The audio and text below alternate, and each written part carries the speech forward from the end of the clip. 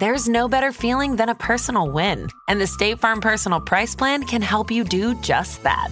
Talk to a State Farm agent today to learn how you can bundle and save with the Personal Price Plan. Like a good neighbor, State Farm is there. Prices are based on rating plans that vary by state. Coverage options are selected by the customer. Availability, amount of discounts and savings, and eligibility vary by state.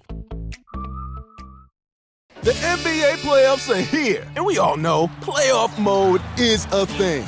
Listen to the evidence. Playoff crowds are going wild. Playoff players are lighting up the court.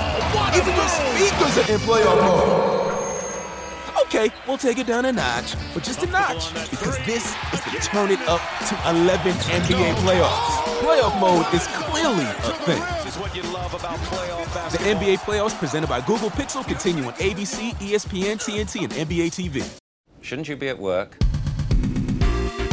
Cantona. Oh, look at that pass. And he got Owen in again. Oh, that's brilliant. Dennis Irwin has scored. Sharpe against Culverhouse. What a good turn by Sharpe. Oh, let's get back there. Ryan Roy has headed Forest into lead. Robert Wilkins is through and goal. He's past Parker. Schmeichel's come, he chipped him.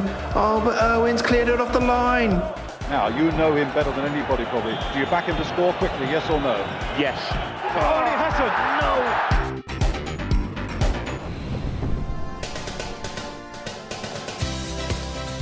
Hello, welcome back to Quickly Kevin Will He Score? It's Series 11, Episode 2. I'm Chris Gold. Joining me, as always, Josh Widdicombe. Hello. And this boy knocks me out. Welcome back, Michael Marden. Hello. Welcome to Episode 2 of, what an opening duo. Reed and Sharpe, both absolute legends. How long have we been chasing Lee Sharpe? Years. It's been years. And it turned out that actually when we got in contact with him, it was really easy. But that sets a tone for this series that we are going to plough through, because we have some more great 90s names. But shall we just get on with the 90s o'clock news?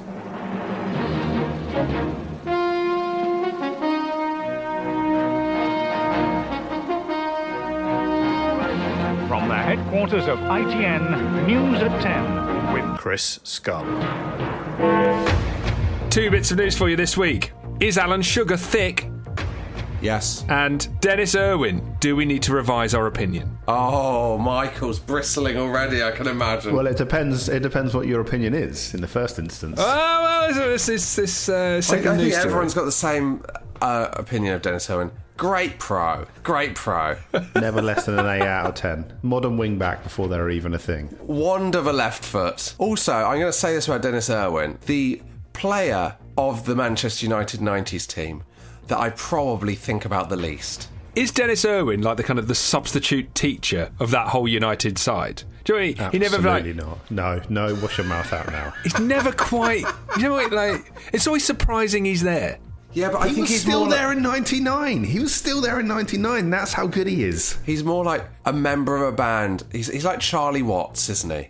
Do you know what I mean? Yeah. He's like Charlie Watts drumming away at the back. Everyone who wants to appear cool says that Charlie Watts is their favourite member of the Rolling Stones. He is the Jason Orange of the United back four. I would love a stats on how many Irwin 3 shirts were sold between 92 and 99 in the Manchester United Superstore. One. Anyway, I can tell you. One. Definitely.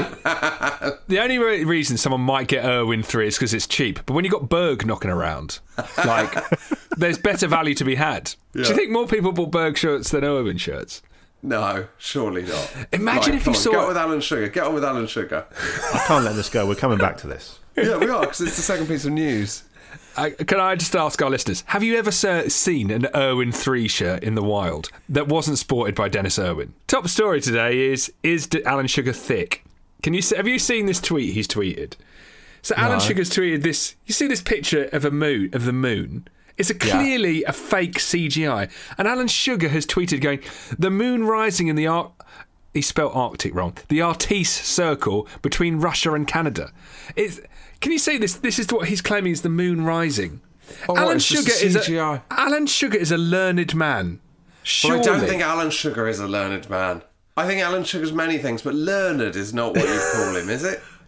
We'll put this on our Instagram. We'll put it on our Instagram. It's so unbelievable. Like, no one could believe. It's the moon rising over the horizon in what he claims is the RT circle. And the moon is enormous. It takes up like 30% of the sky. I'm going to say it.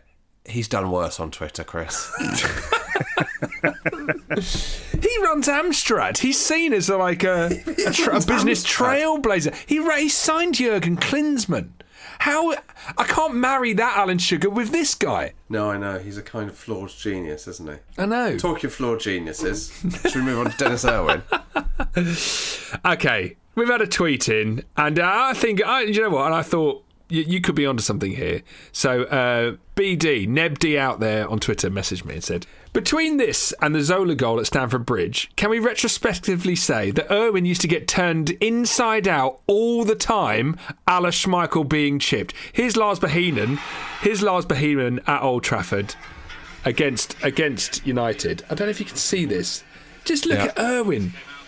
Irwin going one way then the other, again and again. And then Lars Bohinen slots in. And then you think about that Zola one he brings up. Again, Irwin's going one way or the other. It is the new Schmeichel getting chipped is Irwin getting turned inside out. It seems like it was happening all the time. No, Michael? It doesn't seem like it was happening all the time.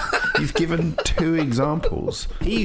And I quote Alex Ferguson, a man who knows a little bit more about football than us, pound for pound, my greatest ever signing. That's how highly he regarded Dennis Irwin. So do you know what? I'm going to stop this cheap trash talking, this slow decimation of the back five of Manchester United in the 90s, which Schmeichel, I'll let it go. We have all been a part of the demolition of Steve Bruce's legacy through his novel, his writing career. Yeah. But if you're coming for Irwin and Pallister, absolutely not. Okay, so let me say... Could I just say on that Schmeichel thing, I didn't want to read it out, so I'll just, in passing, I can't remember who sent it, but we did get an email. Someone said the official Premier League account put out a top 10 chips in the history of the Premier League, and 3 of them were past Peter Schmeichel. 30% of the chips were past the same goalkeeper.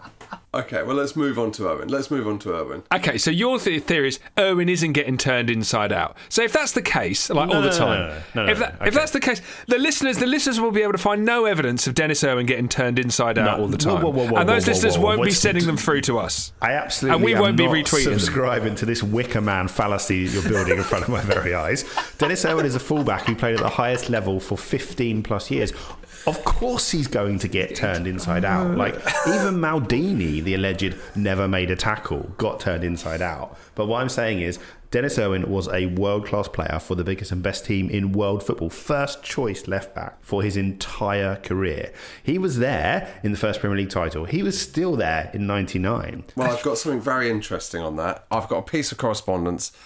Should we move into the electronic postbag? Because we'll keep it on Manchester United 1990s, which seems perfect considering our guest, Lee Sharpe. Let's have the electronic postbag. I'm Jim Rosenthal, and this is the electronic postbag.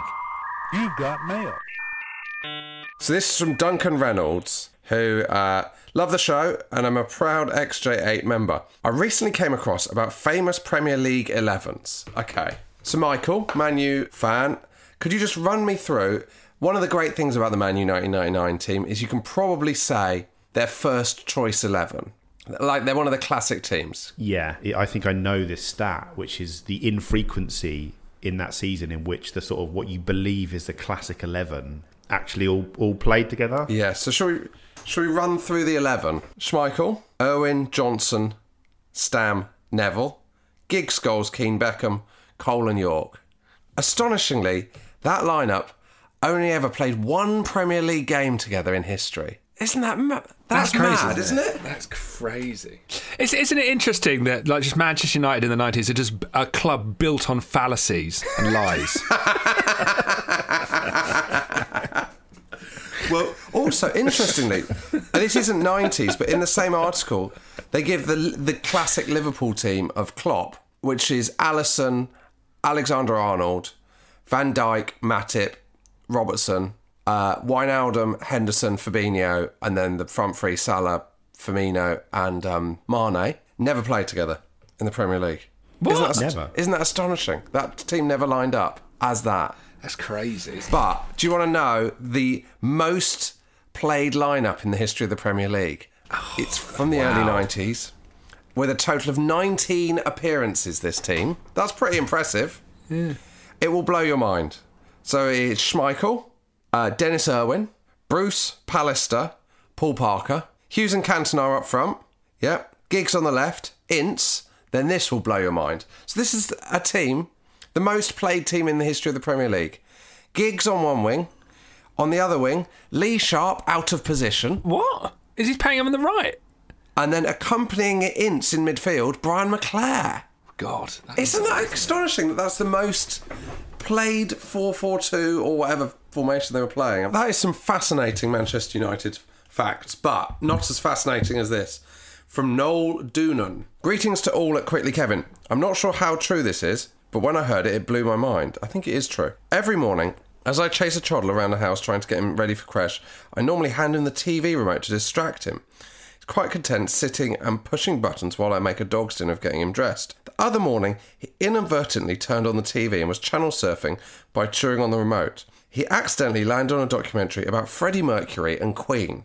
And I heard the very distinctive voice I recognise as none other than Eric Monster Hall, the enigmatic football agent from the 90s, discussing his friendship with the late, great Freddie Mercury. I was unaware of this, but it turns out he was also a music promoter in the 70s, had a close contact with Queen, and makes the claim in the documentary that Killer Queen is about him. What?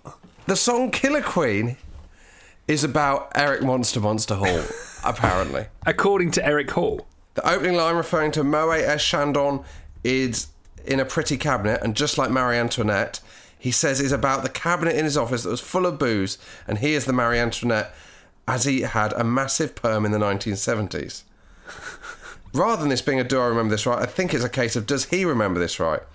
So, was Eric Hall the isn't that an astonishing piece of trivia? Well, I guess my first question around it would be that song is written like it's a female gender. She keeps her Moe and Shandon. Like, she's a killer queen. Does Eric Hall believe that they regendered it, but it's still about him? Killer King works just as well. Should I text John Robbins and see whether... It is an astonishing fact, if true, isn't it? Do you know what I think? The Moe and Chandon in a pretty cabinet, I think he's put 2 and 2 together and got 5 there. He's like, well, I kept a Moe in the cabinet. Freddie would have seen that. It's about me. Yeah. Surely that's what's happened, isn't it? I'd love it to be true. And if there's any other songs about 90s football characters. I find it most astonishing that we've got however many series this is in, and we haven't covered that Killer Queen is about Eric Monster Hall. Like, it feels like that should be one of the first things you learn about 90s football. The thing is about 90s football, the deeper you dive into it, the more interesting stuff you find out. When you get past all the obvious stuff, it's the stuff that's really like 20 foot down underground that's really interesting. In straight reply from John Robbins, I've not read this. According to Eric Hall, it is. He tells a story on every Talking Heads show about Queen, but I've never heard it come from anyone else, and I really, really doubt it's true. That was a quick response. Isn't that incredible? Amazing. There we go. Have we got time for one more email? Smoking footballer story. Oh, by the way, someone asked, can we have well, this is a very quick one, but it does allow us to play the sting. Can we have Do I Remember This Right, please, Michael? Do I remember this right? Do I remember this right? Do I remember this right? Do I remember this right? Do I remember this right? Right. From Derek Horrigan, I remember reading years ago that in his AC Milan pomp, George Weah was sleeping 20 hours a day. Literally getting up to train, eat, then back to sleep. This was supposedly to keep his energy levels up. I don't remember where I read it, but it's too mental for my child's mind to make up. And if true, is he still at it as the president of Liberia?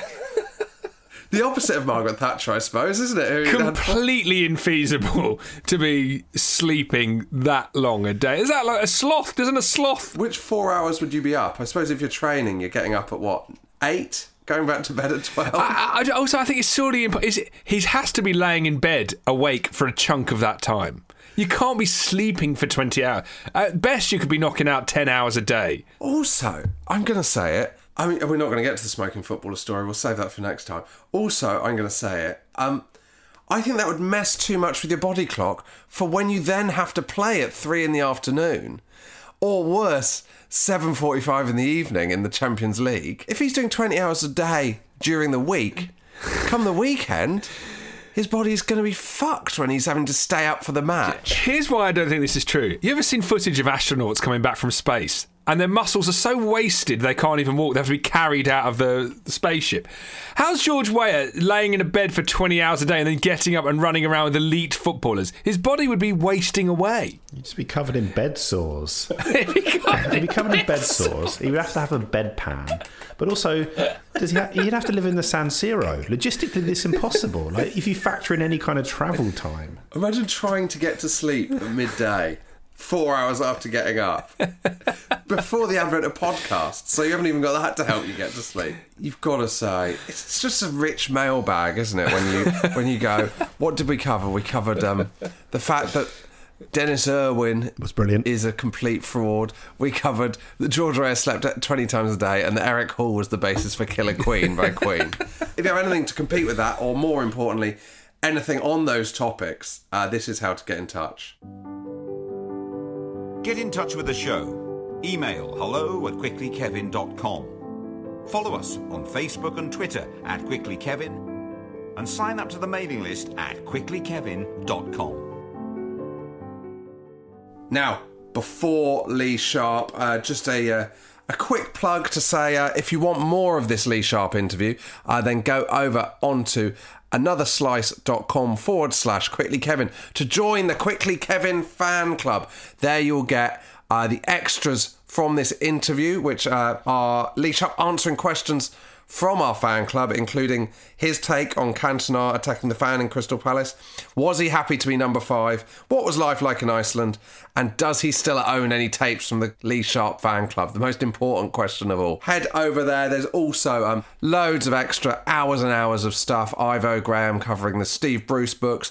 This month's special, which is, of course, us reviewing Danny Baker's own goals and gaffes. And, most excitingly, next week's episode is already there in a longer form. You can go over there and listen to that now. Yeah, all our exclusive bonus episodes are available over there on the Quickly Kevin fan club. It's anotherslice.com/quicklykevin. And right now, for free, if you register, you can hear chapter 1 of Steve Bruce's Striker with Ivo Graham. Go check it out. Head over to anotherslice.com/quicklykevin to subscribe. Now, absolute 90s legend. Lovely, lovely bloke. One of our favourite interviews ever. It flew by. I mean, obviously, as he used to fly by fullbacks in 1991, this is Lee Sharpe. It's driving away. Now Roy Keane played across there, and Sharpe has made it 2-2.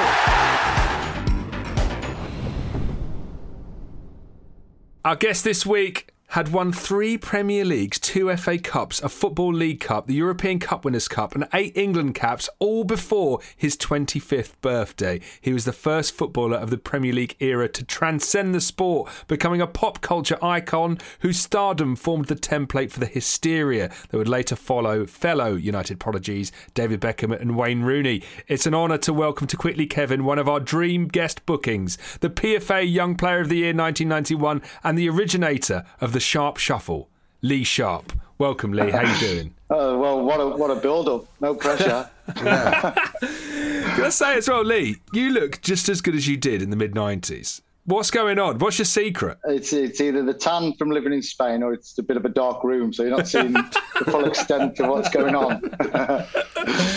It's amazing, that intro. Like, you achieved so much before the age of 25. So isn't it mad that Birmingham basically released you when you were like 16? It looked like at that point that you weren't going to go on to do this when you were just 16, right? Yeah, which was a bit weird. I'd only been at Birmingham for sort of 12 months. I signed at 15, and then at 16, it was always touch and go when they were going to take me on. They took 6 lads on a year at the time. They called me and my dad in and said, "We think he's got more ability than the other 6 lads were taking on, but we think he lacks the aggression to be a top-flight player."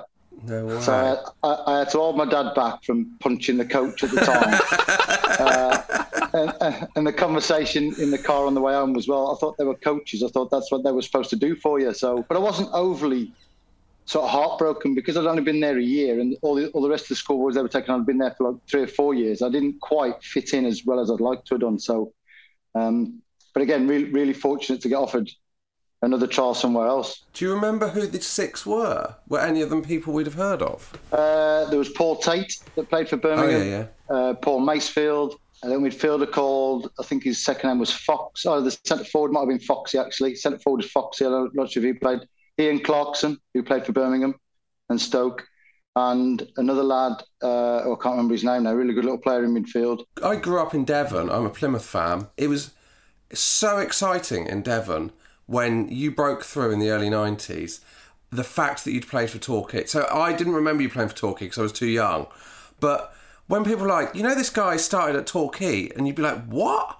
How the hell has he gone? Like, how did you end up at Torquay in the first place? You know, when sometimes fate is just sort of shining on you. I got let go from Birmingham, and I played for a different school district team than my Sunday League teammates played for. Half a dozen of them had trials down at Torquay through one of the lads' granddads knew the guy that supplied the food from the supermarket to Torquay United, and got this is how it works, right? So 6 of them went down. I think 2 or 3 had been invited back for a second trial, and in the meantime, I'd been let go from Birmingham. So they said, "Oh, can we bring our mate down? He's just been let go by Blues." And they went, "Yeah, bring him down." No way. So I played 3 games in 3 days and got offered a YTS. That's incredible. And so what was it like moving to Torquay, the English Riviera, let's not forget? Like, is that why you live in Spain now, trying to recapture the Torquay glory? Yeah, it all goes back to Torquay. It was, I mean, you know, my mum and dad drove off the first time when they left me, and I just bawled my eyes out in my room. It was mate, a scary moment. 16 years old, you think you're big and tough, but... You were 4 days after your 16th birthday. So it's like, you're really 16. You're not at the back end of that. You are proper 16. That's crazy. Yeah, it was. When you look back, it was pretty mental. But I was very fortunate in the fact that I had really good digs. I had a Scottish couple look after me with 2 kids. Made it a real family-friendly atmosphere. There were 2 second years that stayed there. One lad from Brighton called Gordon Murray, really nice lad. And then another lad called Jimmy Smith, Scottish lad, centre forward. It was a bit of the cock of the town and full of confidence. So it was nice. And Gordon was a little bit quieter. So it was great to have those 2 characters in the house as well. So preparing me for dressing room life. When you're living in digs, are you literally part of this family? Are you sitting watching Coronation Street with them on a Wednesday evening and stuff? Yeah, that's exactly what we're doing, yeah. I was babysitting for the kids. The husband, Big Bag Bill, we used to call him. Big Scotsman, like big pigeon-chested, beard, aggressive. Used to work away on the rigs. And we'd all sit round watching whatever on TV. And then all the lads would give each other a nod. And all 3 of us would jump onto Big Bad Bill and try and beat him up. Do you know what? This is just coming to my head. When I say it, you'll go, I can see why that wasn't a planned question. Because obviously we grew up in Devon. My mum and dad once bought a horse off a guy who claimed to have been one of your best friends at Torquay United. Who was that? Tom Kelly? Is that someone? Yeah, Tom Kelly. Yeah. Yeah, so Tom Kelly was a Scotsman and married a girl from down, I think she was from down Devon, and she was a big horse trainer, horse buyer and seller. Right. So they were big into horses. Yeah, he was a really good player. Left back he played. So he wasn't bullshitting in an attempt to get the price of the horse up? Tom Kelly was like, he sort of looked after me. When I started playing left wing, he was left back, so he used to kick people for me, basically. he was like one of my guardian angels. He was the Gary Neville to your David Beckham in that kind of flank. Yeah. And so, were you much better than everyone? Like at Torquay United, that's 4th division, and you're maybe 2 years away from being, you know, the most kind of exciting young star in English football. So was it obvious that you were really good at that stage? Did you stand out? Well, I think I stood out enough to get into the first team at 16, and I mean, my first league goal was a penalty. We played in a game against, I think we were lying 5th, and we were playing Cardiff at home. We were 3rd. We were chasing a playoff place. And I'd won a penalty competition in training that week, and we got a penalty and I run over, someone booted the ball and the manager caught it and called me over. I said, give us the ball. He went, are you sure? I was like, yeah, just give me the ball. So I suppose I was trusted and good enough to get into the first team as a 16-year-old kid. It's a pretty confident move. Were you a really confident 16-year-old? I think I was absolutely petrified in a lot of places, but really comfortable in other places. And I think at the time I was confident that I could take people on and get crosses in, which is what I've always wanted to do. And as far as penalties, I'd taken penalties for the school. I'd been penalty taker for a Sunday league team I played in. So a penalty wasn't that much of a bigger deal, if you know what I mean. And as a 15-year-old, I played for an open age team. So I was playing men's football when I was 15. So to play against the men wasn't such a massive step up. On the conference thing, we saw an interview with your mum where she said that as a kid you used to practice your autograph because you knew you'd be famous. Yeah, I used to practice on my school books, yeah, and I think I used to pass them out to people in the class too. Maybe worth something now. Lee Sharpe's 12-year-old autograph of Lee Sharpe at the age of 12 on a history exercise book. I don't think bargain basements, I don't think you're going to make your fortunes on that. I'm going straight on eBay with that. I'm going to fake a few of them. One actually, we didn't plan to ask this question, but I'd seen quite a few times Steve Bruce makes, in like archive footage, he makes reference to the fact that you wanted to be in Take That. Was that just banter, or did you actually want to be in Take That? That's more banter. I didn't particularly want to be in Take That. I just wanted to be a rock star, I think. I just wanted to be... I didn't want to be the lead singer. I've always wanted to be the drummer or a bit of a guitar player or something. But I've never really wanted to be the centre of attention, but part of something that's quite big.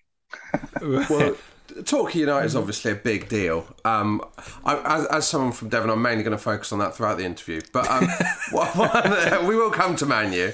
But Torquay, a small club, Plainmoor's a tight little ground, and like when I was. So this was after you were there. They were training on the local racecourse, on Newton Abbot Racecourse. So what were the training facilities like, and what was the experience of playing at that level at that age? Well, training was brutal. We'd train in the mornings with, we'd all go out minibuses or we'd have to run to a training game. We would never know where we're training because they're ringing up on the morning trying to find a training pitch. Amazing. So we'd train at a local ground, we'd train at a local park, we'd train wherever we could find to train. We'd have one minibus that the first teamers would go on. Reserves and sort of young lads would probably have to run there, depending on how far it was. Incredible.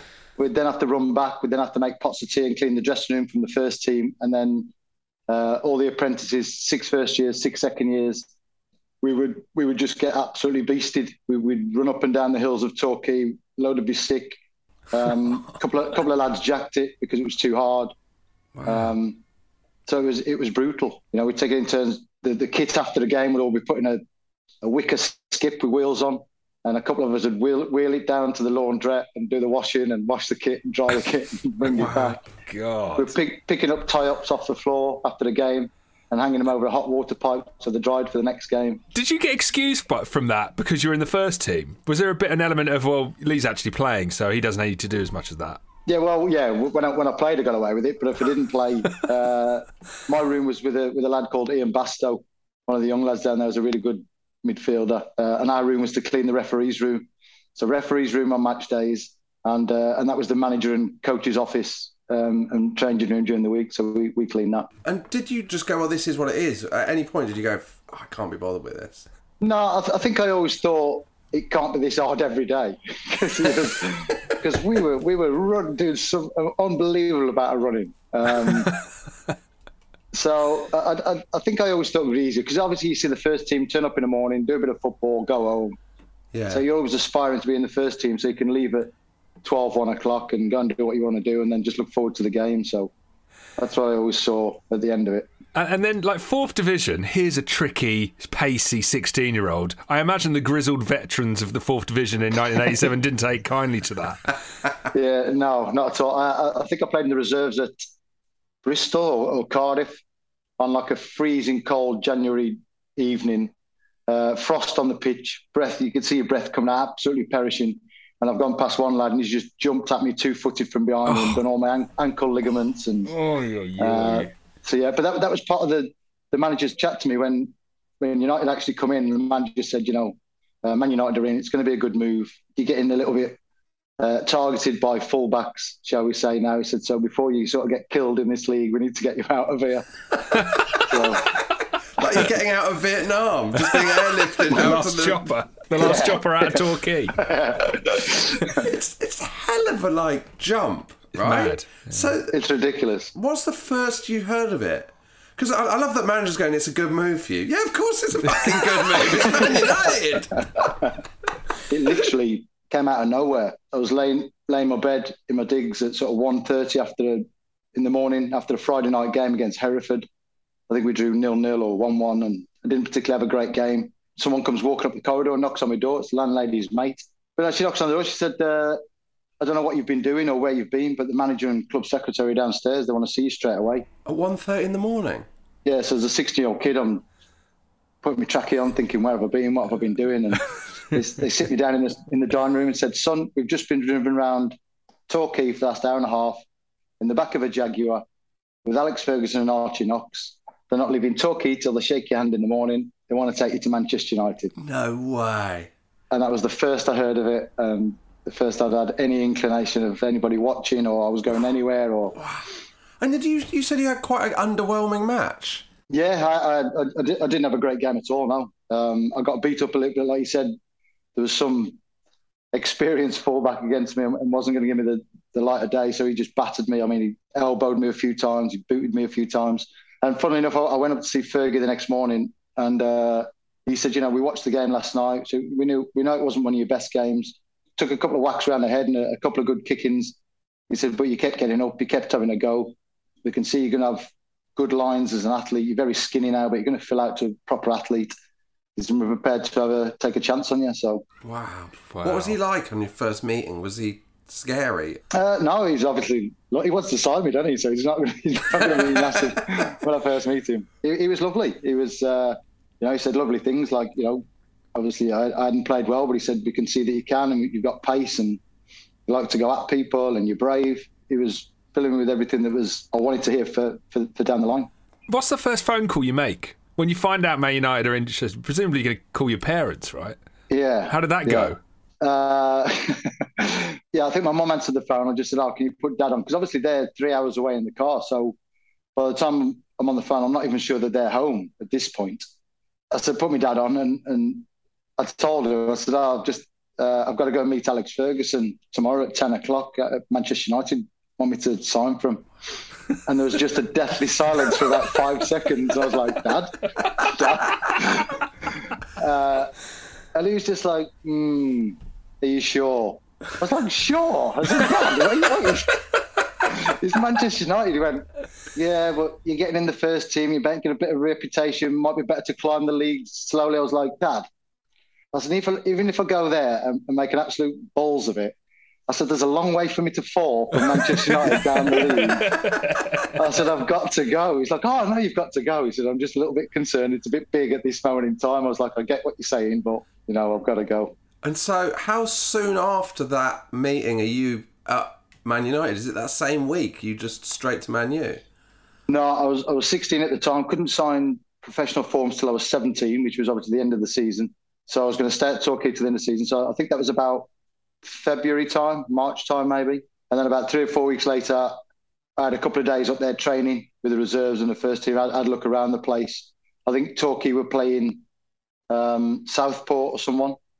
So I went up on the Wednesday on the trained Thursday, Friday. And then the manager went and dropped me at the Torquay team hotel near Southport. So I was in the squad for Saturday. So that was probably about April time. And then I didn't go up there until probably the 1st of June when I signed my contract. And then 1st of July started pre-season. And what were those first training sessions like at Man U? Oh, horrendous. It must have been so intimidating, right? Horrendous. It was absolutely horrendous. Horrendous. I'm playing with these lads that have been at the club. I mean, no disrespect. It was the reserves I was training with. Yeah.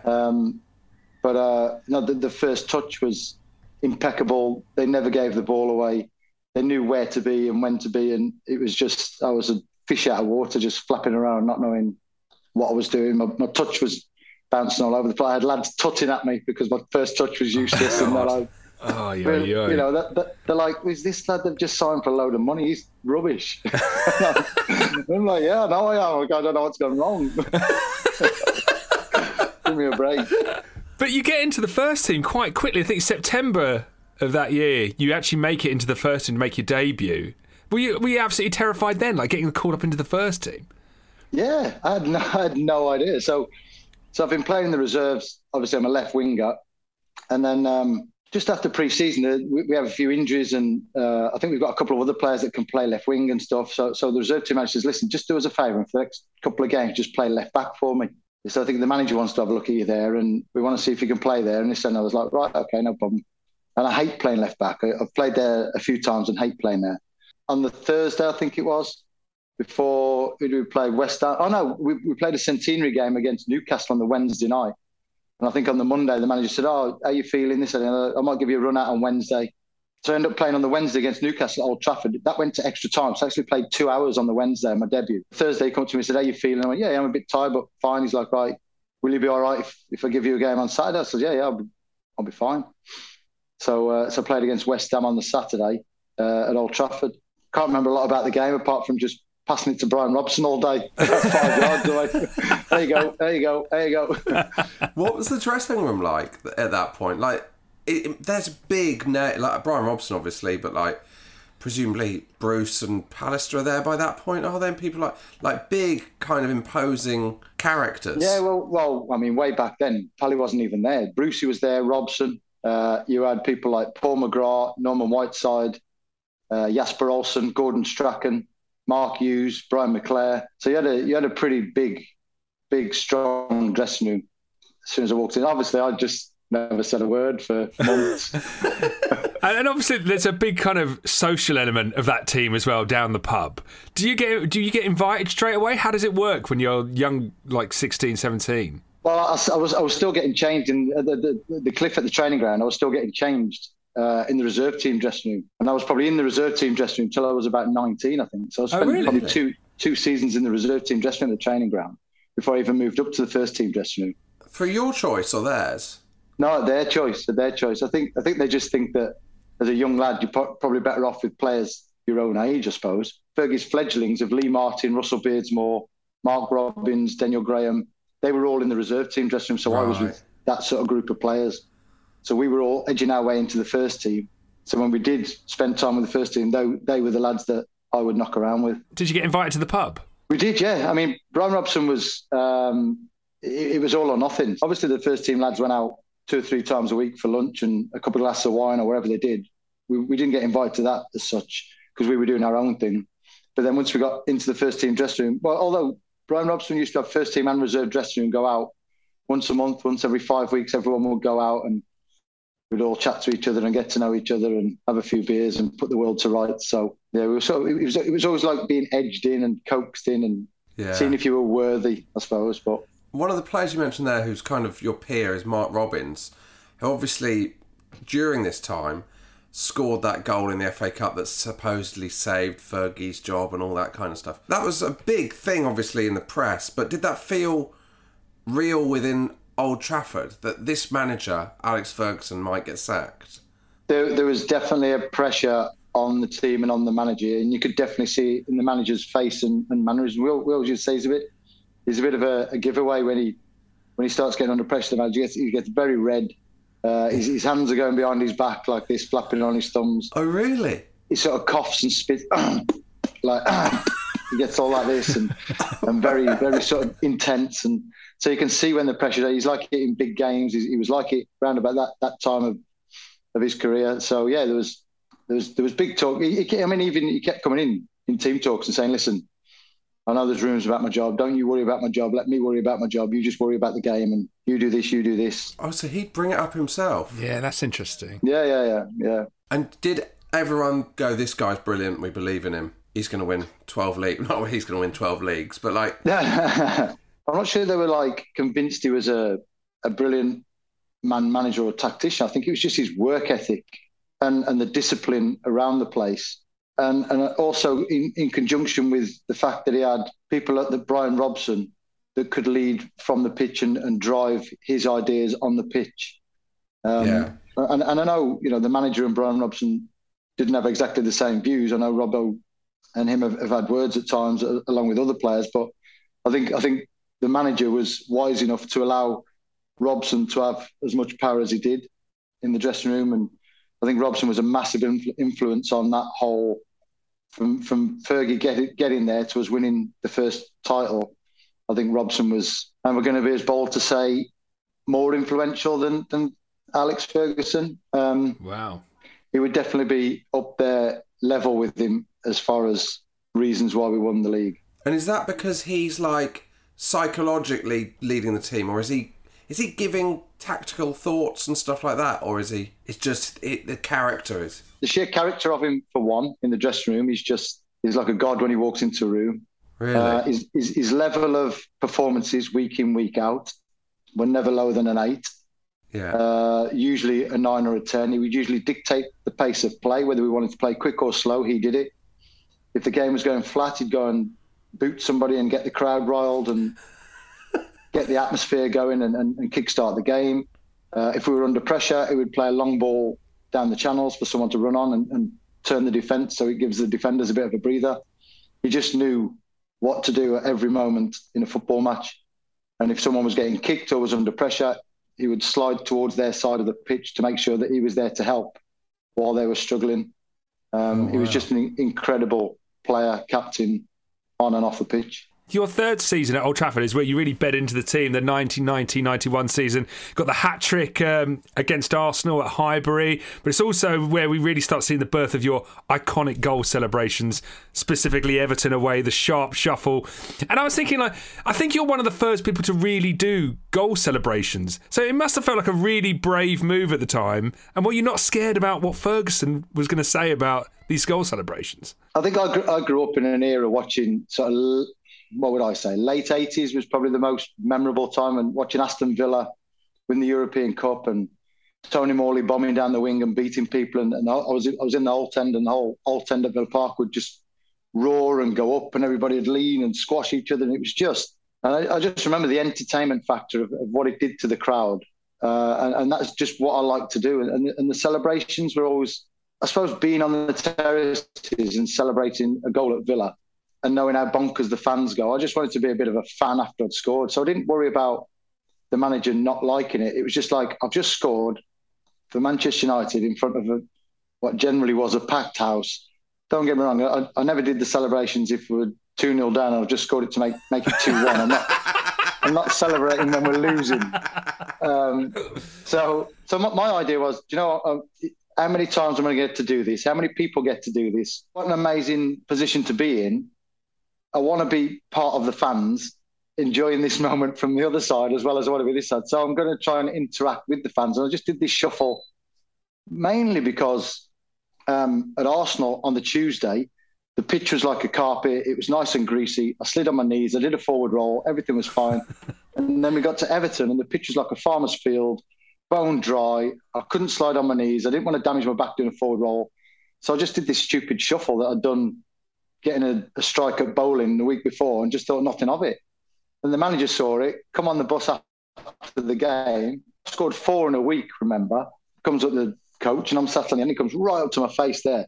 What was all that fucking carry on after you scored, you little piece of shit? I fucking got your feet on the floor. Who the fuck do you think you are? I'm like, well, I thought I just scored the winner at Everton.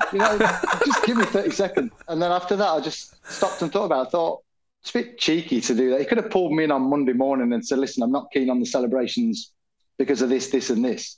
And I'd probably gone, do you know what? I was a bit stupid. I'll jack it in. But instead, he kept bollocking me. And in the end, I just thought, do you know what? I don't care. I'm just going to do it anyway. The fans love him. I love him. I'm just going to have my moment and I'm going to enjoy scoring. That was how it went. And did he come round to the celebrations at any point? No, never. So he rolled at me again for another one just after, and then said, if you do it again, you're fined. And I think we actually went to Aston Villa, and I scored in the away end. It was a bit of a scrappy tapping goal, and I think it was just to equalise, so I didn't do a full celebration. But it was right in front of our fans, and I've run round the corner flag and just give it a quick little shuffle like that, and then run off. And then after the game, Archie Knox come up to me and said, oh, by the way, you're dancing you're doing after you scored. He said, I've just had to pull the manager. He was halfway down the track. You got thumped. He said, I've just had to drag him back up to the dugout. I was like, oh. Cantona. Oh, that's a beautiful ball. Martin, first time. Good cross. Oh, on the volley by Lee Sharpe, and a goal out of the blue. Perfectly executed volley. Lean back just enough. Left foot, like a bullet. Hey, it's Kaylee Cuoco for Priceline. Ready to go to your happy place for a happy price? Well, why didn't you say so? Just download the Priceline app right now and save up to 60% on hotels. So whether it's Cousin Kevin's Kazoo Concert in Kansas City, go Kevin, or Becky's Bachelorette Bash in Bermuda, you never have to miss a trip ever again. So download the Priceline app today. Your savings are waiting. Go to your happy place for a happy price. Go to your happy price, Priceline. The NBA playoffs are here, and we all know playoff mode is a thing. Listen to the evidence. Playoff crowds are going wild. Playoff players are lighting up the court. Even your speakers are in playoff mode. Okay, we'll take it down a notch, but just a notch, because this is the Turn It Up to 11 NBA playoffs. Playoff mode is clearly a thing. The NBA playoffs presented by Google Pixel continue on ABC, ESPN, TNT, and NBA TV.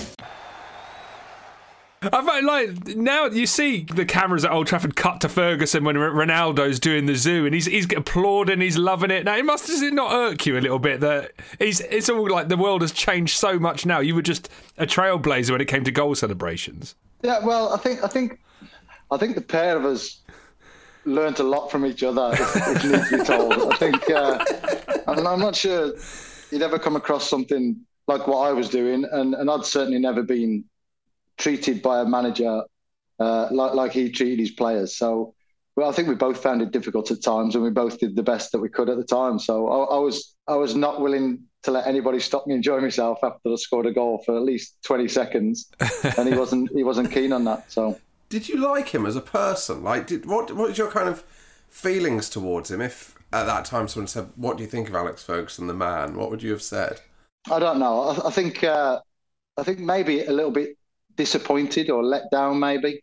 Yeah. Just because I was a young kid. I was a teenager when I first got in the team, from 17 to 19, and I would have a couple of good games, and then I would have a couple of not so good games, and I would come off and he would bollock me and slag me off, and I'm thinking, I'm not trying to play bad. Can you just tell me what I'm doing wrong and how to put it right, so I don't have to go through this? And he never did. He was always like, sort it out. And I was like, well, what? You know, if I knew how to sort it out, then I wouldn't be in this position in the first place. So it would go between me sort of. I think as a man, he's a lovely man. I mean, he's looked after me. I had viral meningitis. He looked after me really well. I was injured. He looked after me really well. But I just think he was a little bit of a bully towards me. And when you respond to bullies, you either crawl up in a corner and cry, or puff your chest up and just laugh at people. And I tended to laugh more, and I think he took that as me not responding to what he was telling me or asking me, and just created this conflict of interest. Yeah. One of your early successes, you win the European Cup Winners' Cup, scoring in the semi-final and then beating Barcelona in the final. What was it like to win? And that's their first trophy since the Busby won in 1968, European trophy. What was that like as a night?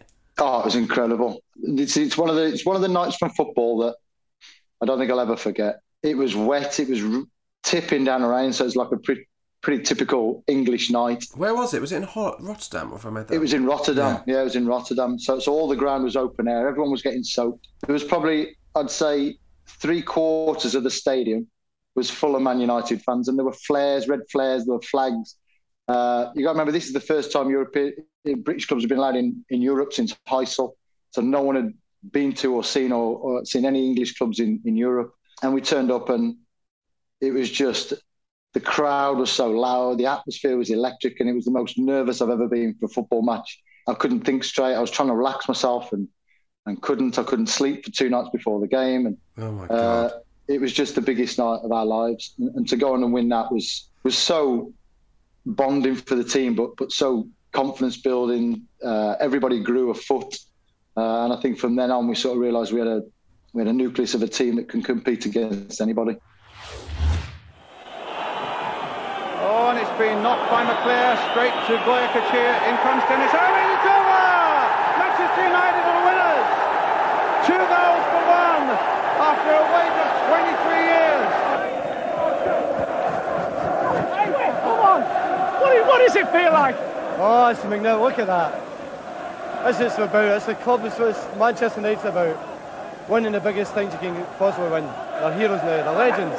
Well, here comes the big moment for Manchester United, and not least for their irrepressible captain, Brian Robson. Up he goes. The Cup Winners' Cup of 1991 belongs to Manchester United. When you say you couldn't sleep for like 2 nights before the game, who are you rooming with in that? For that game, who was it? I think I might have been rooming with Darren Ferguson, manager's son. Manager's son? That's an absolute shocker, isn't it? The plot thickens. Would Ferguson decide? Who decides that? A lot of players are roommates for quite a long time. Like Brian Robson was always with Steve Bruce, Roy Keane and Dennis Irwin, Mark Hughes, Clayton Blackmore. So I've roomed with, who have I roomed with? Mark Robbins, Darren Ferguson, Dion Dublin, Gary Pallister, David Beckham. They all feel like good people to have roomed with. And there's no one there that I'm like, oh, that would have been hard. I've had the best roommates ever. Let me show you. Best roommates ever. And when you roomed with David Beckham, was his personality? Obviously you couldn't have foreseen that he'd become one of the most famous, kind of best-looking, most, richest men in the world. Was that? Could you see what that potential in David Beckham to be this superstar? Not just, I don't just mean on the pitch, but I mean as a person and a brand and all that kind of thing. No, nowhere near. Nowhere near. I mean, obviously, talent. I've always said if you wrote a textbook on how to strike a football, you'd probably use David Beckham as the illustration because he strikes it so pure. His technique's so good. But no, he was always very shy, pretty quiet, lovely, smiley kid. But no, you wouldn't see him as this global superstar. I mean, I remember I used to have my own fan club back in the day. We're going to get onto that. So I have this fan club that we send all the kids to the museum and the tour around Old Trafford. Then they come to this nightclub, Royals, Discotheque Royals, 3 floors, old theatre, holds about 1,500 people. The place is packed full of kids, and we've got some local bands playing and a bit of a fashion show. And Bex comes to one of them. And there's me, Bex, and my brother, who was a young lad at Man City at the time. And we're all stood there. He went, "Oh my God, Sharpe!" He said, "You're such a legend." He went, "I'll never have any of this." Oh, really? Oh, really? Let's talk about the fan club, because over the years people have got in touch about your fan club. Members of your fan club have got in touch. So we've had people that went to the Royals events where there was a barbecue. Is that right as well? That's right. Yeah, we had live bands. We had a barbecue outside, so everybody ate for free. And yeah, they were really good, to be fair. They were really well organised. And we had kids. I mean, they were mainly I'd say they were 2/3 teenage girls at the time. Yeah. But we had supporters coaches. We'd hired supporters coaches that bring fans up every week from Norfolk, from London, from Birmingham, from all over the place. We had coaches come from all over to this fan club disco. It was unbelievable. What does Fergie think of this, or does he not know?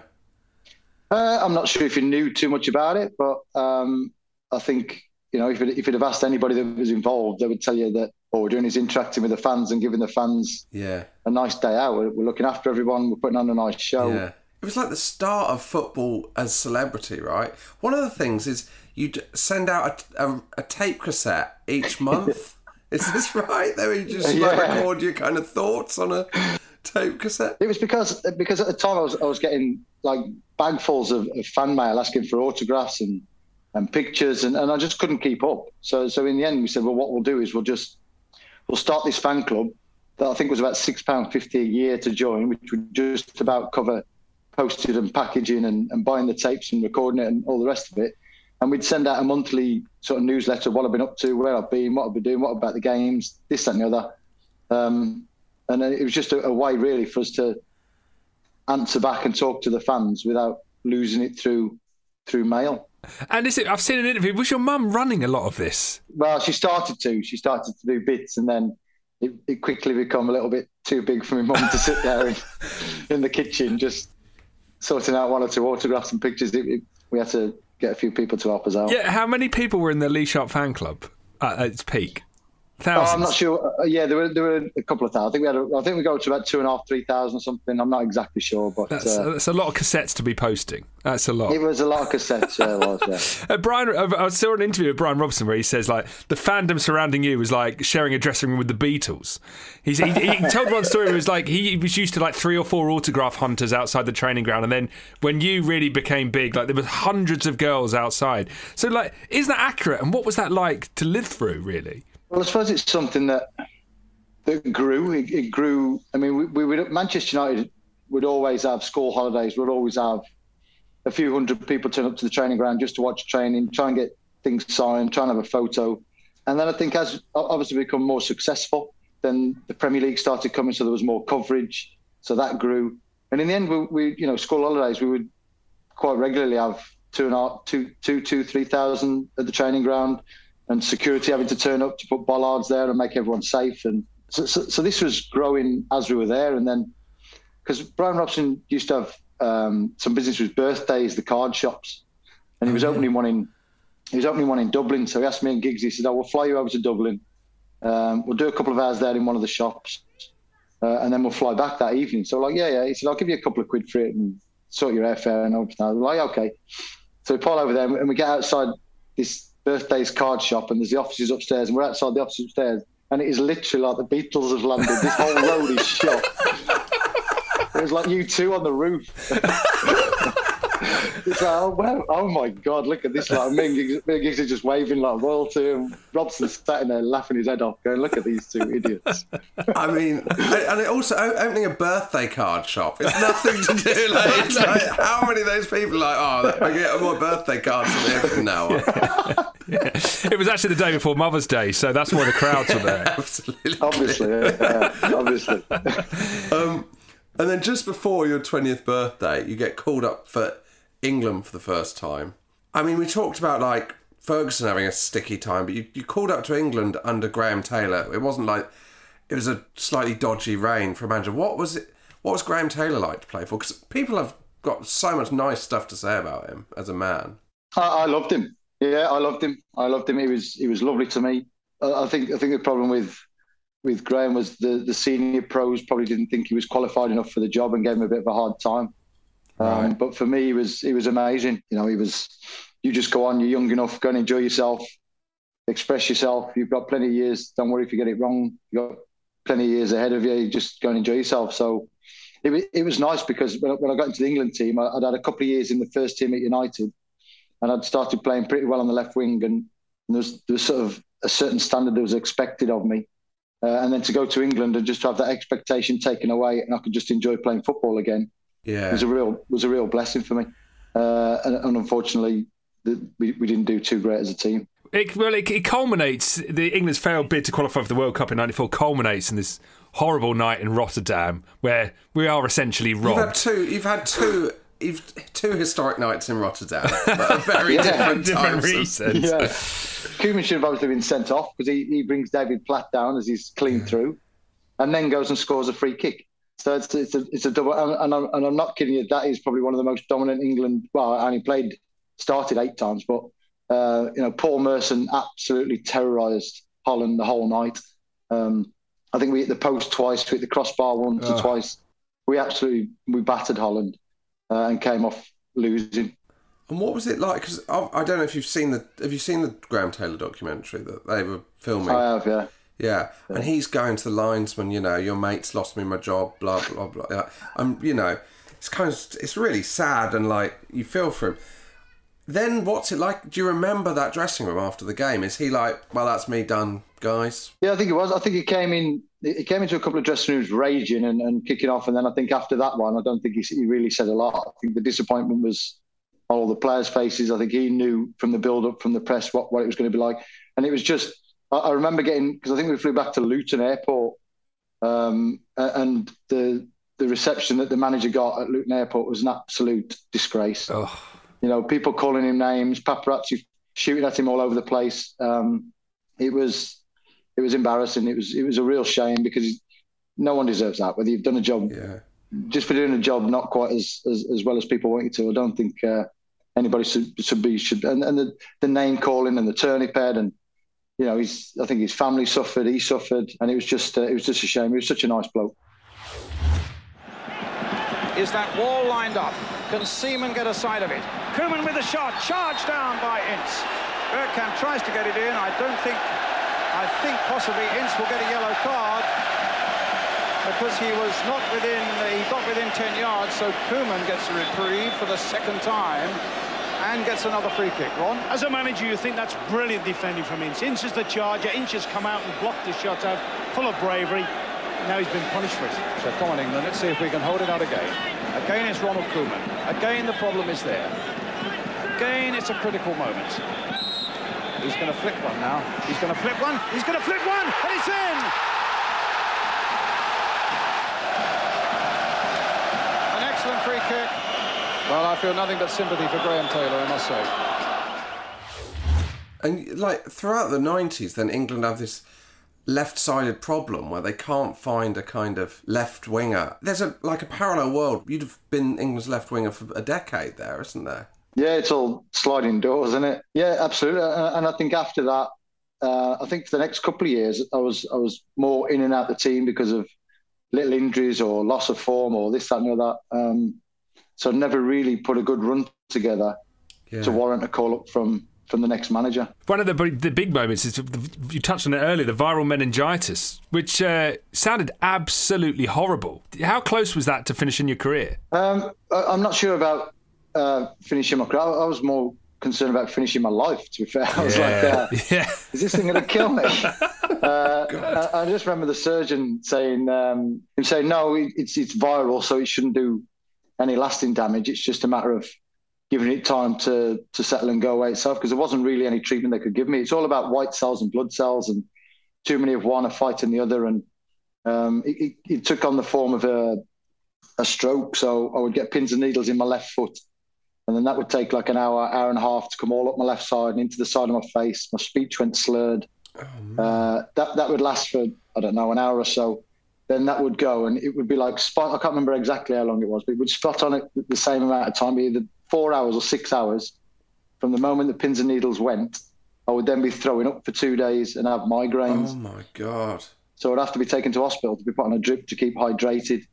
So and I had 3 attacks like that, and it was pretty tough. Obviously, I wasn't eating a lot. I couldn't even walk down the street without me getting out of breath and having an attack. So it was literally doing nothing in the house for a couple of months. Yeah, it was pretty tough, to be fair. And then when you're out of the team, you've got the class of 92 coming into the first teams, and you're still a young man yourself. You're just a few years older than these guys. So, what do you remember, say, the early days of Beckham and, Scholes and all that, those players? Had you seen them coming through, and were you aware of how good they all were? Yeah, there was lots of talk about the players that were coming through and which players were going to do well. And David Beckham would be, because he's from London, we'd go and play in London, and David Beckham and his dad, Ted, would be in the dressing room before a game, saying hello to everyone and getting stuff signed and things. He would be in the dressing room at Old Trafford on school holidays when he was up there training. So David Beckham was always around the dressing room from being, I don't know, I'm going to say 12, 13, something like that. So we knew of David Beckham. We sort of got to know about Paul Scholes, Nicky Butt, the Nevilles. I think Ben Thornley was one as well. Robbie Savage was obviously involved in that. So there are a lot of good players in that group that a lot was expected of. And around this time, there's one of the most famous things that happens to you at Man U is you go out for a night on the town, and then there's a knock at the door, and it's Alex Ferguson has come to, who keeps tabs on his players. So it's a Thursday night, I think it is, and we don't play till Sunday. So the letter of the law is you're not allowed out onto licensed premises 48 hours before kickoff. Right. So we're sort of just about in the timeline. We're sort of bending rules, not breaking them. So we think we'll go out for a couple of quiet pints. And I've got my house in South Manchester. Giggsy's come round with a few of his mates that he knocks around with from school. There's half a dozen of the apprentices there that are probably a year below me. So they're probably second-year apprentices come first-year pros. There's a few girls that Giggsy's mates have brought along with them, and we're all getting ready to go out. There's a knock at the door. I think it's a taxi driver. And one of the lads comes upstairs. I'm putting the finishing touches to my hairdo, and I'm like, yeah, that's that taxi. He went, no, you'll never guess who's at the door. I went, what? He went, it's the manager. I went, no. I said, it'll be a taxi driver that looks like the manager. I said, just jump in the cab and I'll follow you down there. He's like, no, it's the manager. So I sort of peer over the stairs, and there's the manager with his red face, coughing and spitting, with his hands flapping. Get Sharpe, get your arse in this living room with this gigs. Get every one of these fuckers out this house. I want to word with you two now. So the manager's then stood at the door, smashing everyone around the head, booting them up the backside, tell him to F off. Sits me and Giggsy down, gives us the rollicking of our lives. Says, right, I'll see you in my office at 9 o'clock tomorrow morning. I'm not finished with you two. So he drives off. Giggsy drives home. I got on the phone to Mum and Dad. I said, I think I'm getting the sack in the morning. We're in massive trouble. And then we went in the morning, and he just said the same. He bollocked us both again. Said, we're letting our team down, letting our families down, letting this down, letting that down. Now get out of the office. I've got a team to pick for Sunday. Keep out of trouble. And did you make it into the team? I think Giggsy played on the Sunday. I think I was sub. But what was he coming round? Was he just a random check? Or did he come round often? No. Do you know what? I've always thought, how did he ever find out? And then it was about 12 months ago, someone said to me it was Giggsy's mum that rang him and said, Ryan's just gone round to Leeds with a load of mates. I'm not sure whether you want to go and get him. What? Bloody hell. No. Yeah. Well, I saw this quote from Steve Bruce that said, it's not like going out. It wasn't like you were especially bad. It was just that you always got caught. Would you say that was fair? There's no two ways about it. We weren't particularly bad. We weren't doing anything that any other player wasn't doing. It was just that we were single. The other players would go out with their wives. We went out with a couple of lads. We went out to probably louder, lairier places. They would go to a restaurant, get drunk and have a bite to eat. We'd go to a club. You've got to remember, back in the day, nightclubs closed at 2. So you weren't out till 4, 5, 6, 7 in the morning. You were finished at 2. So yeah. I know that's late for an athlete in a football. You shouldn't be out until that time, whatever. But, Sundays was 10:30 last orders. You couldn't get in anywhere on a Sunday. Yeah. So it was a lot more innocent of a time. I just think we were doing things that were probably a little bit more publicised at the time because of the Premier League. And then Man U do win the league after 26 years. That night when you win the league must have been incredible, mustn't it? Yeah, I mean, that was unbelievably special. I mean, the year before we'd lost the last First Division to Leeds, which was so close and we should have won it. And we sort of put that down to everybody getting a little bit nervous, the manager included. So we vowed the season after that wouldn't happen again. Brian Robson stood up and said that's not going to happen again. So to win it was incredible. Obviously, I won it from the armchair in my living room because Oldham scored against Villa and Villa were our nearest rivals. So I'm sort of ringing the lads saying, what do we do? And obviously everyone's on the phone to everyone else. Couldn't get through to anyone. My mum and dad are sat there. They went, I know, there was something going on at Old Trafford. I thought, good idea, we'll go down there. My God, good idea. I get down there. There's about 300 fans all like jumping and singing. I'm jumping around with these. Next minute, there's about 3,000 fans. And they're throwing me in the air and throwing me across there. And I'm like, oh my God, I'm going to get killed. Next minute, security's had to come in and like get me away from all the crowd and take me into the ground, across the pitch, across to the other side and get me mum and dad to pick me up from the other side of the ground. It's like, I'm going to get killed. Was it that Premier League documentary I was watching on BBC about 6 months ago? There's the game after that, when Man U have won the league. You've all been out, I don't know if you played in that game, you've all been out the night before and the whole team was hungover. So obviously the night it happened, everybody ended up at Bruce's house. Everybody's getting drunk and celebrating. Then we're coming for the game and the gaffer's like, listen, I know you're all hungover, I know you're all at it last night. He said, we've got 50,000 fans out there. He said, let's not finish on a defeat. And we go out and everybody's laughing and joking. We go out 1-0 down at half time. He comes in, the manager, and starts ripping into everyone. Listen, you can fuck your holidays if you think you're going to lose it. So we go out and we win 3-1, and of course Gary Pallister scores his only goal of the season, and we end on a high. So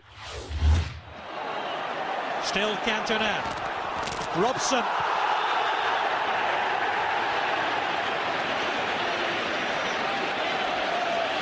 tackled right on the edge of that penalty area.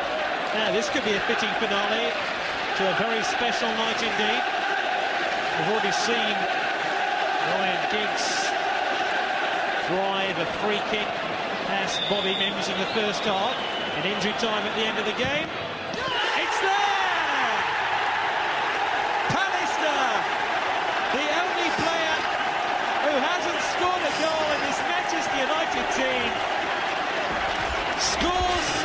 what's probably going to be the last kick of the match. And I'm sure they called Pallister forward because he was the only one who hadn't scored a goal for Manchester United this season. But he has now. Let's talk about the end of your United career, because I guess I don't think many people know that it was actually you handed in a transfer request at the end in '96. Do you regret that? Do you wish you'd have stayed a bit longer? Yes and no. I wish I'd done, because I love the club, I love the lads, I love the team. Obviously, we were still being successful, but I just felt I'd had enough of Fergie and the way he was treating me, and I was still, in and out of the team. Not quite. I couldn't work out why I was playing bad one week and really good the next, and I wasn't getting any help from him. So I just thought it's time to go somewhere else and try pastures new, and maybe if someone buys me for a few quid, then they might be on my side a little bit more. Yeah. Have you seen him much since? No, I don't see him often. I saw him a couple of years ago at the Man United Golf Day, and he briefly sort of said he didn't want to look at me, but sort of said hello as he was walking past. But the time before that, he actually completely blanked me. What? No, that's insane. Yeah. Well, after I'd finished, after I'd left United, he sort of said to me, "Listen, you've never been in any trouble at this club. Thanks for your services. If ever you need anything, we're here."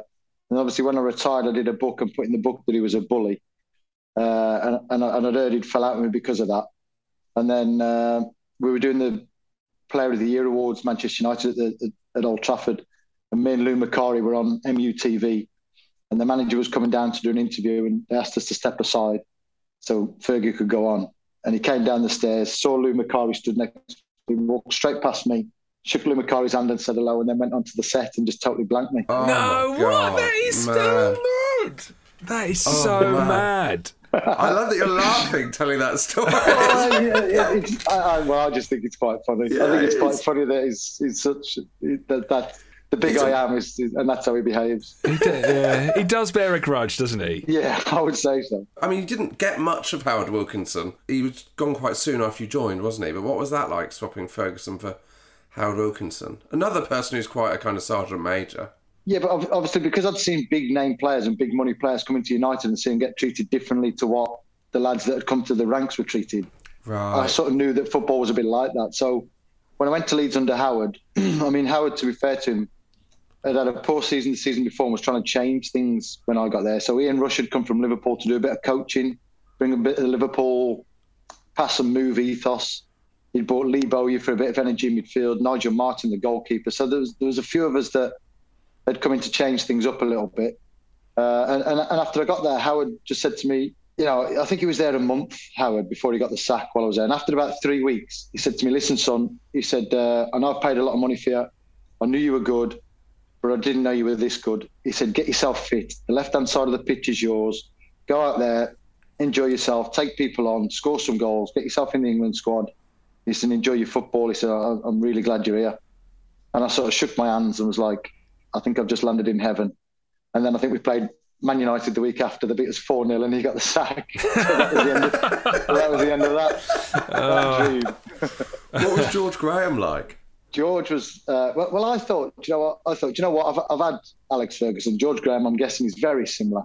Yeah. If I toe the line, if I cover the ground and do the work and just play well, there's not a lot he can say to me. And to be fair to George, he came in, was really defensive. In training, things were defensive. The way we played was defensive. And as an offensive wide man midfielder, it was really tough to play. And he had everyone playing man for man, which was outrageous at times.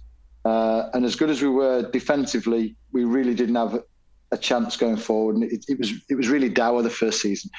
I mean, George came in after about 5 games, and we were sat mid-table with a team full of internationals.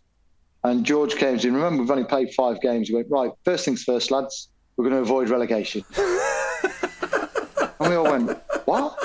We've played 5 games. Like, be careful what you ask for." And we ended up coming 4th from bottom. We just about avoided relegation. So the next season, I thought, you know what, I did a little bit myself, close season to get myself a little bit fitter to go back to pre-season. I thought, I'm not going to listen to him because he's very stuck in the 80s and stuck in his ways. I'll do all his defensive bits and then I'm just going to do my own thing going forward. And pre-season, I come back flying. And the week before the season started, on the Friday, he came to me and said, listen, you've been far and away our best player pre-season. He said, let's get you flying again. Let's get you back in the England team. Let's get you back scoring goals. He said, we'll have a really strong season out of it. I went, yeah, thank you. I said, that's great. Just what I wanted to hear. We played Forest on the Saturday, our last pre-season game before the season started, and I snapped my cruciate. Oh. So I was out for the whole season. Oh God! What's it like when you've got a season? Then what do you do with your time? It must be tough to keep mentally strong in that situation. Yeah, that's the toughest time. I mean, a long injury like that is really tough. I don't think at the time Leeds probably had enough people in the medical room to look after everybody. So obviously with a cruciate and a year-long injury, there are also other players with long-term injuries. So they get sort of shoved to the side while they're dealing week to week with players that have got niggles, that are going to be fit this Saturday, next Saturday. So you don't really get the attention that you probably need. And I can certainly hold my hands up. So I probably wasn't as disciplined with my rehab because I didn't have the help and didn't have someone over me going, do this, do this, do this. So you do a little bit, you don't do quite enough here, you do this, you do not quite enough there. Towards the end of your career, you suffered a lot more with injuries. How much of that is to do with the fact you were playing for Torquay at 16 years old in the 4th division? You know, you played a lot of football by the time you kind of hit your late 20s. Did that take its toll, basically? I don't know. I don't know whether it's a chicken and egg thing. I don't know whether the injuries come because you've played a lot of football at a young age while your bones are still growing and while you're developing, and whether that makes a difference, or whether you just get a little bit unfortunate in certain things. I mean, injuries are just part of. Some players go years and years without injuries. Some people just pick them up for no reason at all. And it's not like, at United we had an unbelievable physio. At Leeds we had another really good physio. So they know what they're talking about. It's just that some injuries take more toll on your body than others. And for me being, I suppose, my predominant gift was my pace. So as soon as you start losing, a quarter of a yard there, half a yard there, and you're not quite as electric and as quick as you used to be, without thinking about changing your game, you're a bit scuppered. One of the most interesting kind of small spells you have at the end is you go to Sampdoria. David Platt tempts you out there. Was that a fun trip to Italy? Did you watch Football Italia before that? I watched a little bit of Football Italia. I always thought that Italian football would be quite an interesting league to play in. But again, there's a running theme here. David Platt was only there a month as well before he got the sack. So David Platt calls me up and says, listen, he tried to get me at Arsenal, to be fair, David Platt, when he was there. And so I'd like you to come over to Sampdoria, win the relegation battle. I was like, well, he said, how's your knee? Because he knew I'd done my cruciate. I said, well, my knee's absolutely fine. I said, obviously, I'm not match fit and my quad and my hamstring, my muscles are still a little bit down because I'm still doing the work to build them back up. He said, that's fine. I'll take a half-fit Lee Sharpe over some of these players. Let's get you over here and we'll give you a fitness program and we'll build your leg up and we'll get you fit. And I was like, okay, brilliant. So I go there and I'm in Genoa. Hardly anybody speaks English. Platty was probably the only bloke in the dressing room that spoke English. So it was a pretty lonely place there on my own. And then he left after like a month because the Italian coaches were hounding him because he hadn't got his coaching badges. And he left without telling me.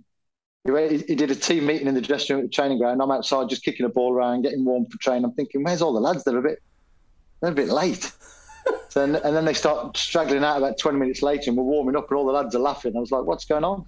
And one of them in broken English is like, you speak to David? I was like, no. He went, David's gone. I went, what? He went, David's gone. I was like, what? So we train and I get off and I listen to my answer phone message and Platty's on there giving me a message saying, Sharpe, sorry I didn't get a chance to talk to you, but I've had to resign or I've had to leave. It's a great opportunity for you. This, and this. Good luck. I was like, thanks. And then they bring the old manager back, Spalletti, who was there before Platty, and he comes in and says, listen, I don't know you. I've got my players. You won't be playing, so I don't know if you want to leave or not. It's entirely up to you. So that's when the transfer deadline was like middle of March. So I was like, end of March. I was like, right, try and get me home because I'm not going to play here. Oh, man. And then you had a great little spell at Bradford, like one of the greatest spells in their entire history, getting them into the top flight for the first time ever. That must have been a great time. It was an unbelievable time. I think because I'd just been through a sort of tough time at the end of Leeds and the Sampdoria thing, and it all finished a little bit unpleasant. to go to Bradford, to start with on loan when they were sort of top 2 in the Championship, chasing automatic promotion, was a real buzz in the dressing room and great to be around. And then for them to be in the Premier League, and some of the players that they had there when we were in the Premier League, Stan Collymore, Benito Carboni, Dean Saunders, what a dressing room it was there. It was absolutely incredible. First goal on an extraordinary day of destiny. Wolves ahead at Molineux with a header from Havard Flo. Ipswich, though, was shooting on sight at Portman Road. Jim Magilton sending Suffolk spirits soaring. Back in the Black Country, Peter Beagrie restored Bradford's morale with a superb strike. And not to be outdone, Ipswich matched that in class and execution, with Scowcroft rising majestically for his 14th of the season. But with fans at both games glued to their earpieces, Bradford took the lead with a characteristic strike from Lee Mills. And even Kieran Dyer's elegant lob couldn't lift the half-time gloom at Portman Road. By now, the irony of the situation was sinking in on the Ipswich bench. For all their enterprise, it was Bradford on their way to the Premiership. Sheffield United sensed that unease, Donis poaching their only goal. Meanwhile, at Molineux, Robbie Blake, 17th of the season, had Paul Jewell dancing on the touchline. By the time the news had filtered back to Suffolk, there were few nails left to chew. And even a missed penalty from Beagrie at Molineux failed to change the course of events. Ipswich's fourth from Naylor was greeted with almost lukewarm applause. Those same fans there were roaring their heads off when news came through of a second goal for Wolves, though Simpson looked offside. When the same player's free kick smacked against the upright minutes later, Paul Jewell's sigh said it all. By now, even the Ipswich faithful were watching the final seconds at Molineux. But in the end, Bradford were up. And even these distraught Ipswich fans will salute a remarkable achievement for Paul Jewell's side. Last couple of questions. We've got to mention this. You're following the footsteps of Vinny Samways, who had Samways Bar in Spain. You've got Sharpe's Bar in Spain. It looks absolutely amazing. Do many Lee Sharpe fan club members stop by for a drink? I don't know about being in the fan club, but certainly were fans around that time. I was in there, what day is today? Tuesday. I was in there Sunday, and some guy come into me with a picture that was taken 30 years ago. This guy was 6. I was like 21 or something. So he had a picture taken to have the same sort of photo, but just to put next to each other. So yeah, we're still getting. Listen, 90s football is 90s football. I don't think it's ever going away. I think it's a great era to be involved with. It's the best. And long may it continue. I love it. The fans are great when they come in. So we always end with the same question, which is, if you could go back, well, we'll go slightly before 1990. If you go back to your 16th birthday and do it all again, would you? Oh, God, yeah. Yeah. And I wouldn't change a lot either.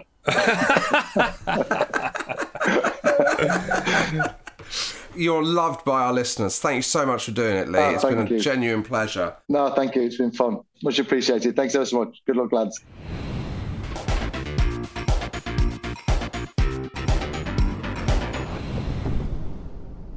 There we go. That was Lee Sharpe. And Josh, every time you tell stories from Devon, it feels like they happened 100 years earlier. What do you mean? My parents bought a horse off one of your... You've got to ask someone that. Who's buying that? This really sums up what Devon...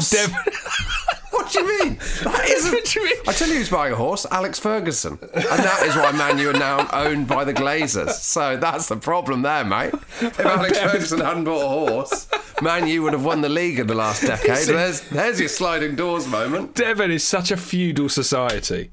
Oh, we've been buying a horse off your mate. Brilliant. That was a great... How good was Lee? How good was Lee? Oh, he was brilliant, wasn't he? Absolutely brilliant. I want to sign up for the Lee Sharpe fan club. If you can't do that, you could sign up to the Quickly Kevin fan club, because his answers about, which are asked from our fan club questions on Eric Cantona attacking the fan, and also on his time in Iceland are two of the most astonishing answers we've received in a while. Thank you to Lee for doing that. It's an absolute pleasure. Yes, the extended Lee Sharpe episode is available on the Quickly Kevin fan club at anotherslice.com/quickly-kevin. And we've got lots more bonus episodes this month and loads of extra bonus episodes from the past on there available too. Head over to anotherslice.com/quickly-kevin to subscribe. Right, quick quiz? Yeah. Do you know what, quiz-wise, as part of the Lee Sharpe fan club ourselves, let's theme it around Lee Sharpe and one of the great games he talks about, Man U winning the Cup Winners' Cup final. I think it is a good one for starting 11 because you've got Manchester United, you've also got a classic Barcelona team. Right, Manchester United versus Barcelona, the 1991 Cup Winners' Cup final. You both can have one wrong answer. Michael, as the Man U fan, would you like to start us off? Should we let Chris go first, as I've got a home advantage? Okay, yeah. Chris. Lee Sharpe. Correct. Mark Hughes. Correct. It's a good team, this Man U team, actually. Paul Parker. Oh, God. Incorrect. Do you know why it wasn't Paul Parker? Because the man you were slamming earlier was so versatile, he could also play right back to the same level. Dennis Irwin. Correct. I might showboat and go for a Barcelona player. Right, Ronald Koeman. Correct. The left back was Clayton Blackmore. Correct. Brian Robson. Correct. Steve Bruce. Correct. Really struggling now. 91. Jim Leighton. Incorrect. You've lost. Michael, would you like to wipe up any names as a... Les Seeley was in goal. Yeah, Les Seeley was in goal. Really? Did you say Brian McClare? No, but he was there. And then... the only one you're looking for is Mike right Phelan. midfield. Yeah, Mike Phelan, yeah. Any Barcelona... Can I just say, Man U's bench, that's a good first 11, but their bench is catastrophic. Mal Donaghy, Gary Walsh, Neil Webb, Mark Robinson, Danny Wallace. Danny Wallace was a decent player. They didn't have a huge amount of strength and depth. I'm quite interested at Barcelona's team. Shall I run you through them? Yeah. Michael Laudrup is my only guess for Barcelona. Yeah, that is correct. Goalkeeper, and I'm just checking, is a guy called Carlos Busquets, who is the dad of Sergio Busquets. Really? That's fascinating. Good Then knowledge. a player called Nando, Jose Ramon Alexenko, Coman, Albert Ferrer, ended up in the Premier League, Jose Maria Beccaro, John Andoni Goycochea, Eusebio, Julio Salinas, Michael Laudrup, and currently, maybe at Man City, I've never known how to pronounce it. Is it Ziki Begiristain? Yeah. Pep's right-hand man, the director of football guy. Yeah, so he's there. Pep's not in that team. I suppose he hasn't come through by that point. There we go. Yeah. Manager Johan Cruyff. That's interesting that your dad was a goalkeeper and you didn't become a goalkeeper. That's weird, that, isn't it? Yeah. I wouldn't have thought there's enough time between Carlos and Sergio Busquets. I mean, what a load of things we've learned today. Thank you very much for listening. We're back next week. Oh, it's a good episode, isn't it? Jeff Norcott, who we didn't realise is basically followed Wimbledon throughout the 80s and 90s, was a programme seller, went to the FA Cup final. It's an incredible episode about an incredible story. A club we haven't talked about enough, in my opinion. And in honour of Dennis Irwin, to play out the show, Come On You Reds by Manchester United, which must be about the 15th time it's played on this podcast, but I don't care. See you next week, Chris. Until then, Stuart Slater, see you later.